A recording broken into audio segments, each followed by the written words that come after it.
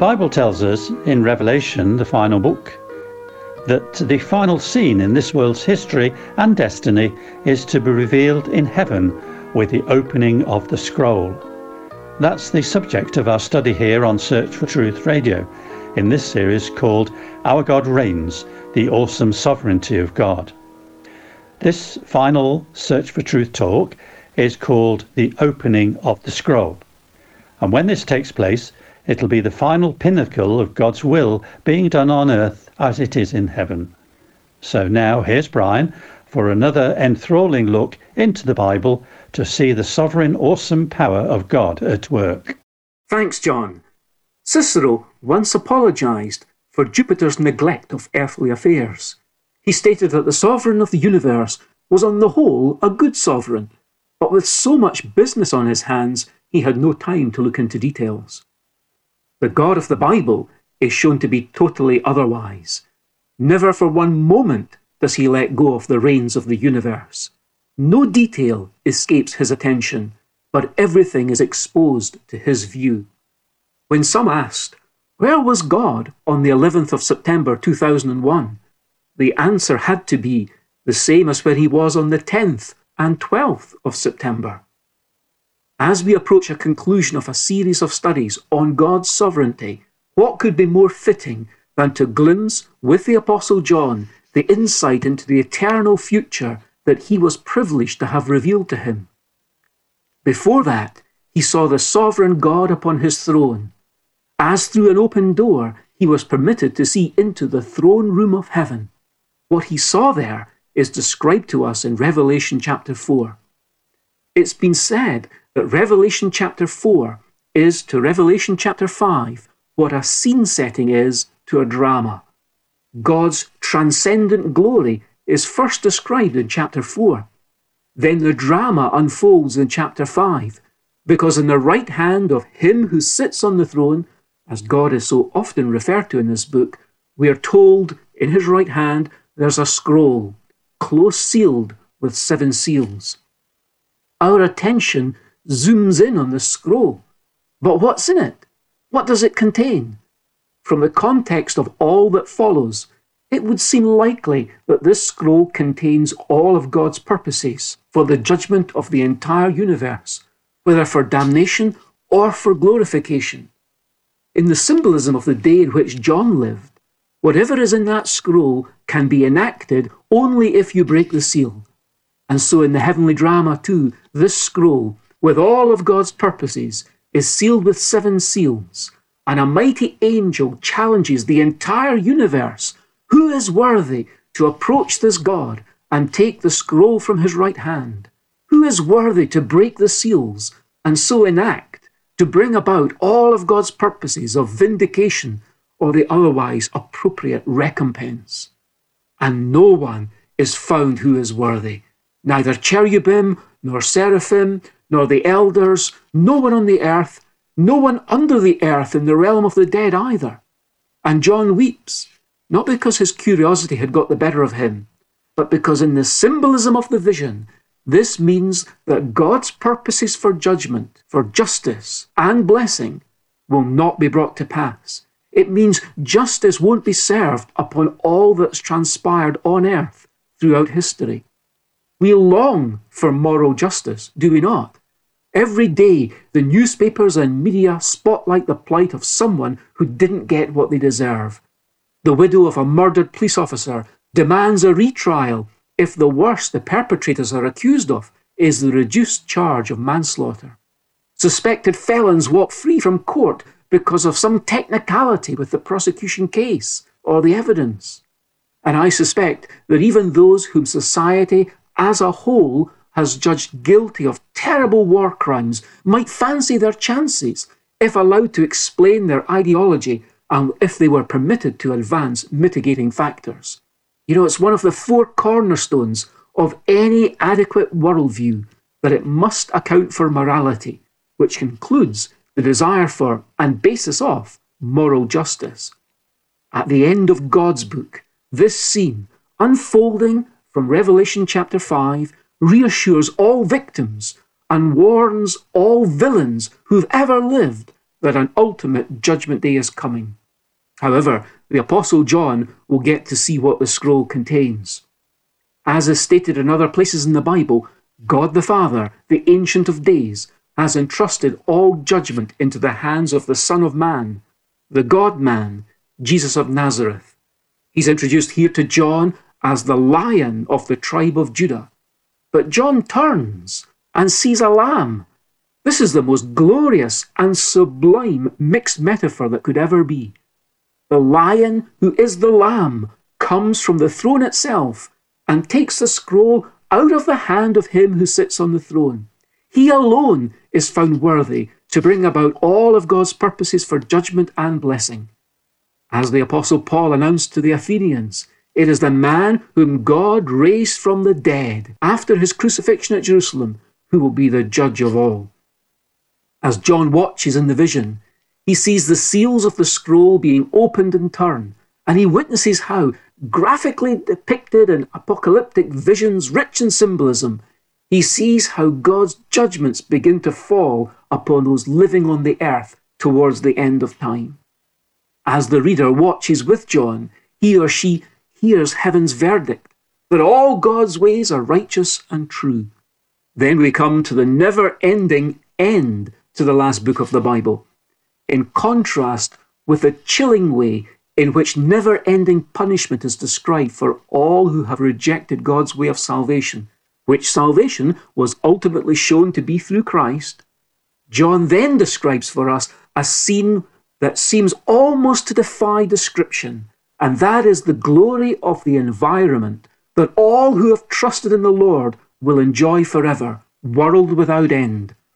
We'll confine ourselves to asking, what is shown to be new, what is shown to be missing, and what is shown to be central? First then, what's new? Well, there's a new heaven and earth in which righteousness dwells. And located on the new earth is the New Jerusalem. Its main features are fleshed out with 4 images. First, it's a city, the perfect version of what once stood for complete fellowship in the place of God's choice in historic Jerusalem. Second, it's a cube, for the innermost part of both Moses' tabernacle and Solomon's temple was a cube where God's most intimate presence was specially known, but to which at those early times access was most restrictive. Third, it's a bride, and perhaps this imagery captures the thrill of the most intimate relationship where the honeymoon never ends. Fourth, it's a tabernacle, where God's desire to reside on earth among humans is ultimately satisfied. And what's missing? I'm sure we want to know. Well, life will never hurt again, nor will bad things happen. Tears, pain, sadness, death, the curse will all be consigned to history, never more to return. Also, there's no temple. Life will no longer be split between the religious and the secular. And no sun and moon, with the possible meaning that there'll be no more danger and so no more protection necessary. That is, if we can be guided by the psalmist here, Psalm 121 verse 6, the sun will not smite you by day, nor the moon by night. There'll also be no sea anymore. That is, the new world will be without any restless sea which surfaces things best left buried, as Isaiah graphically described it in chapter 57 verse 20. But the wicked are like the tossing sea, for it cannot be quiet, and its waters toss up refuse and mud. There is no peace, says my God, for the wicked. More wonderfully, there'll be no impurity, nothing to spoil the pure enjoyment of unsullied relationships. And so finally we should ask, what's central? Well, there's the fountain of living waters. Surely that has to symbolize God's unending, abundant supply. As the psalmist said in Psalm 36 verse 7, how precious is your loving kindness, O God, and the children of men take refuge in the shadow of your wings. They drink their fill of the abundance of your house, and you give them to drink of the river of your delights. For with you is the fountain of life. In your light we see light. Most precious of all, central to this whole scene are the throne of God, the Lamb, and God himself. What a thought! God, and not self, will be at the centre of our existence for ever and ever. For sin, with its self-centeredness, will never more invade our thoughts and behaviours. Oh, that we could live our future life now. Well, helped by the Spirit, we can, at least in part. Now we see God's master plan of the ages. It's to have everything united under and gathered around Christ, as is hinted at in Ephesians 1 and verse 10. To fully get the picture here, think of how a preacher draws his message to a conclusion. In doing so, he recapitulates his main point as the summation of all that he said. Just like that, God will bring everything that's in view here, into a state of being summed up in Christ, which has always been God's sovereign master plan, that Christ should be absolutely central. This is our destiny, to be part of this. Glory, glory, everlasting, be to him who bare the cross, who redeemed our souls by tasting death, the death deserved by us.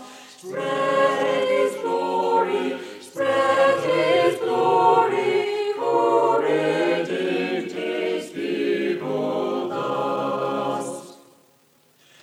His is love, 'tis love unbounded, without measure, without end.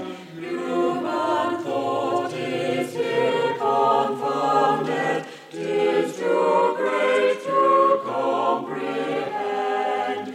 Praise the Saviour, magnify the sinner's friend. Thanks, Brian, for your talk. Now remember, these study talks are available to download online or as a transcript book. Thanks, Brian, for your talk. Now remember, these study talks are available to download online or as a transcript book. And here's how to obtain the book. Either you can get it yourself by downloading a copy from churchesofgod.info/media, or if you're not able to do that and need to request a hard copy book, just write in and ask for the title Our God Reigns. You can use email or the post, and here's our address. Search for Truth, Hayes Press, The Barn, Flaxlands, Royal Wootton Bassett, Swindon, SN4 8DY, UK. Our email address is sft@churchesofgod.info. Now, you might be interested to know that most titles of Search for Truth transcript books have been turned into ebooks and are available at amazon.co.uk/Kindle-ebooks. When you're in the Kindle store, just type Search for Truth Brian Johnston into the field and you'll find them. So that's it. I hope you've enjoyed this series, especially if you've been following each week and gaining a greater awareness of the awesome power and sovereignty of God. Even so, as Scripture says, for now we see through a glass darkly, but then face to face. Now I know in part, but then shall I know even as also I am known. What a joy that will be, and how awesome. The poet says, but if the little that we know of thee and thine, while here below such triumph gives, what will it be when face to face thyself we see? So, I hope you'll join me again for the start of a brand new subject and series of studies, and more about that next time. But for now, it's goodbye and very best wishes from our Bible teacher Brian, our producer David, our singers, and me, John. So see you again soon, and in the meantime, may God richly bless you.